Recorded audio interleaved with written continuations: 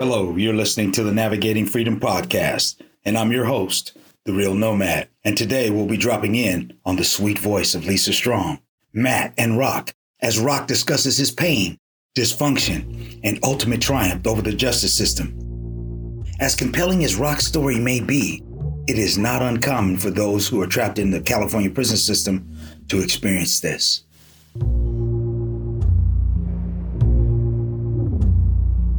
Imagine exiting prison after doing 20 years or more. Now there's space tourism, electric cars, and weed revenue is funding schools in Colorado. It's a different world, but the same problems are there if you don't have money, community, or support. The Uncuffed Project has recognized a need within our community to make those formerly incarcerated whole again by providing basic resources like helping them get an ID or setting up cell phones or other aspects of everyday life. As one previously incarcerated man put it, getting out isn't the finish line, it's the starting line. Help us help those starting over. Go to theuncuffedproject.org to support and learn more.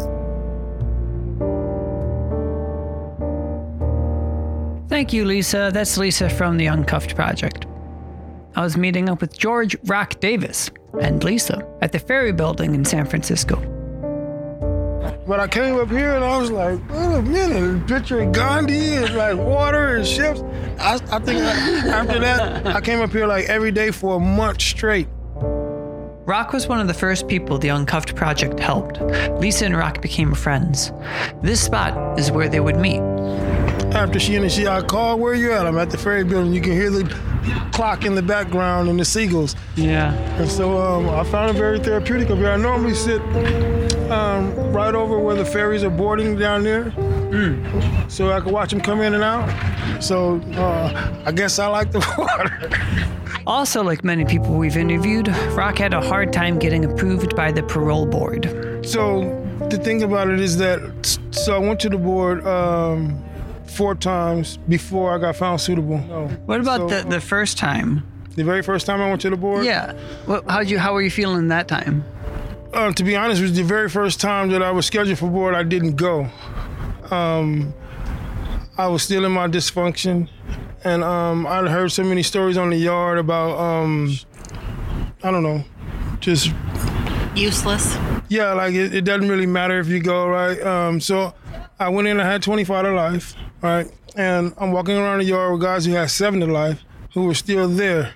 I just really didn't expect to go in there and get it, so I just didn't even attend.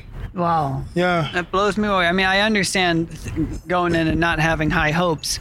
All right, so it was a different time back then. Pete Wilson was governor at that time, and he had already came out with the statement that no lifer was ever getting out on his watch. I didn't find that particular statement, but here's a similar one. Governor Wilson is referring to a 1995 bill he signed into law that authorized, along with a 3 strikes law that increased 25 to life sentences, the use of the death penalty.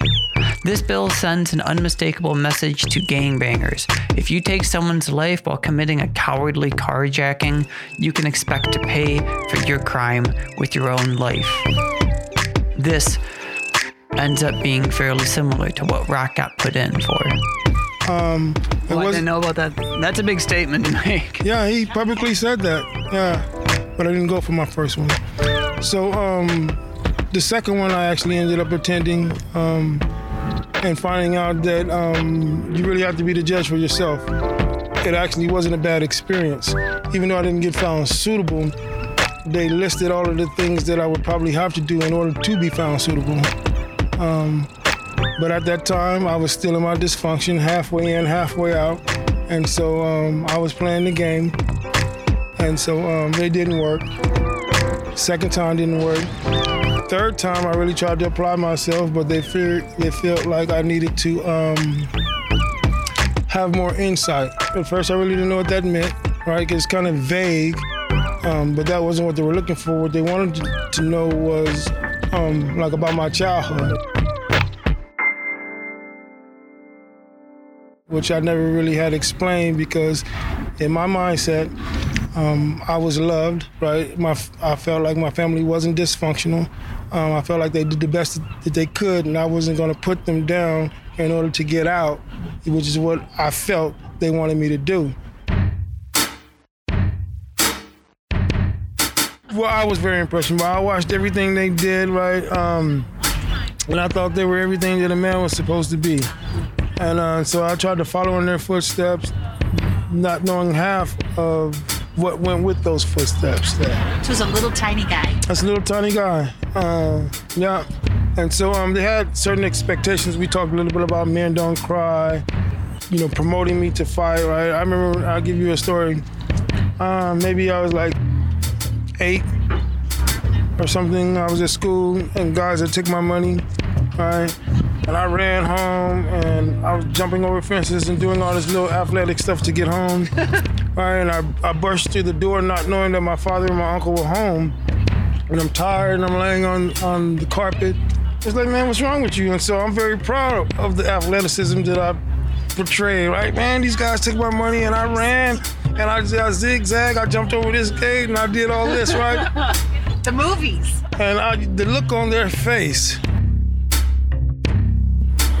like, man, if you don't take and I looked out the window, the guys are still out there, right? And if you don't go back out there, man, and fight, man, you're gonna either fight them or me. I'm like, what? So sure enough, I went back out there and they made me fight them one by one. All right. So I learned at an early age how to fight.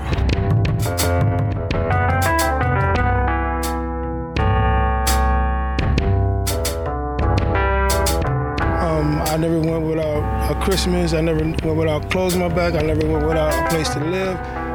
So I really didn't understand the dysfunction to, I guess, the level that they thought I should in order to explain my story. And so they denied me for lack of insight. Fourth one, you finally... So the fourth one, I actually went and got help. So I was still in my dysfunction in a lot of ways. So I was trying to do better, but I really didn't grasp the whole totality of it all. And so one of the things that was the motivator was the restorative justice program. You sit there and you listen. The ladies were very powerful. And when I say powerful, I don't mean physically like big, overpowering, just because they were little old ladies. But they were powerful in the way that they told their story. And one lady in particular. And she wasn't just some random lady who wanted to help you. What was her story? I can't remember the details. So her story was pretty graphic. So she had 2 sons. Her younger son was disabled. Her older son was not. He was like the protector of the younger brother. So what had happened with him is that he had went out to a club with some of his friends. The story Rock heard, the story from the restorative justice program, was similar to his own crime. Sorry, I hate to define you by your crime, but what happened? I can't remember. So what happened was, at the time I was 18 years old, and I was at a party. We were playing a game called Quarters. I don't know if you know what that is. People choose to drink quarters into. Right, and so we had ran out of alcohol, and so it was decided that 3 of us would go to the store to get alcohol. The woman's son story? He had stepped on some guy's shoes or bumped into some guy or something, and he apologized, but the guy offhandedly said, "Oh, you're going to pay for that," or whatever. And he didn't think anything of it, like, well, forget it. Back to Rock's story? This is before cell phones, so it was phone booths. The person whose car we tried to take was at a phone booth, and their car was open. And so me thinking I'm fast and I'm athletic, I thought, you know what? The car's open, I'm just gonna jump in and take off. The woman's son? Stay partying in the club or whatever, and at the end of the night, he's getting ready to come home because he has a lot of responsibilities. That was his way of blowing off steam. The guy was waiting on him outside the club. Back to Rock's story. But to my surprise, I jumped in, but the keys weren't in there, even though the car was on. And so he turns around, he's like, man, what are you doing? Right? And here's how the woman's son died. He tried to avoid it, but the guy ended up shooting and killing him. And here's how Rock killed someone. The fellas are there, my pride's in the way, like I can't back down, wanting to be tough. I puffed up, what do you think I'm doing? I pulled out a gun. So grabbed it, struggled, the gun went off, ended up getting shot right in the lower abdomen and dying.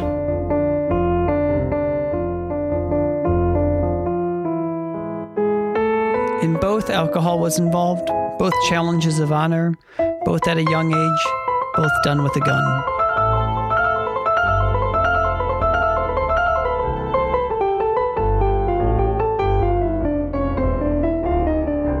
Even after the ordeal, after she went through everything, right, she ended up meeting the guy who killed her son and actually forming a relationship with him. And I just thought that was just, are you serious? Right? Yeah. Like, who does that? Well, right? Like, when I hear this story, I feel like it's you understanding that it's capable for you to like receive forgiveness. Honestly, I found it to be unbelievable. I didn't think anybody could have that type of capacity, right? And so, like I say, a powerful lady. But yeah, I had always sought remorse, to be remorseful, but being around that type of presence awakens you. It seems that the greater the hurt, the more necessary forgiveness is. Not just for the reformed perpetrators, but the aggrieved as well. And forgiving someone is so much deeper than just saying you're sorry. It's about acceptance. It's about how we can't go back. Which is hard.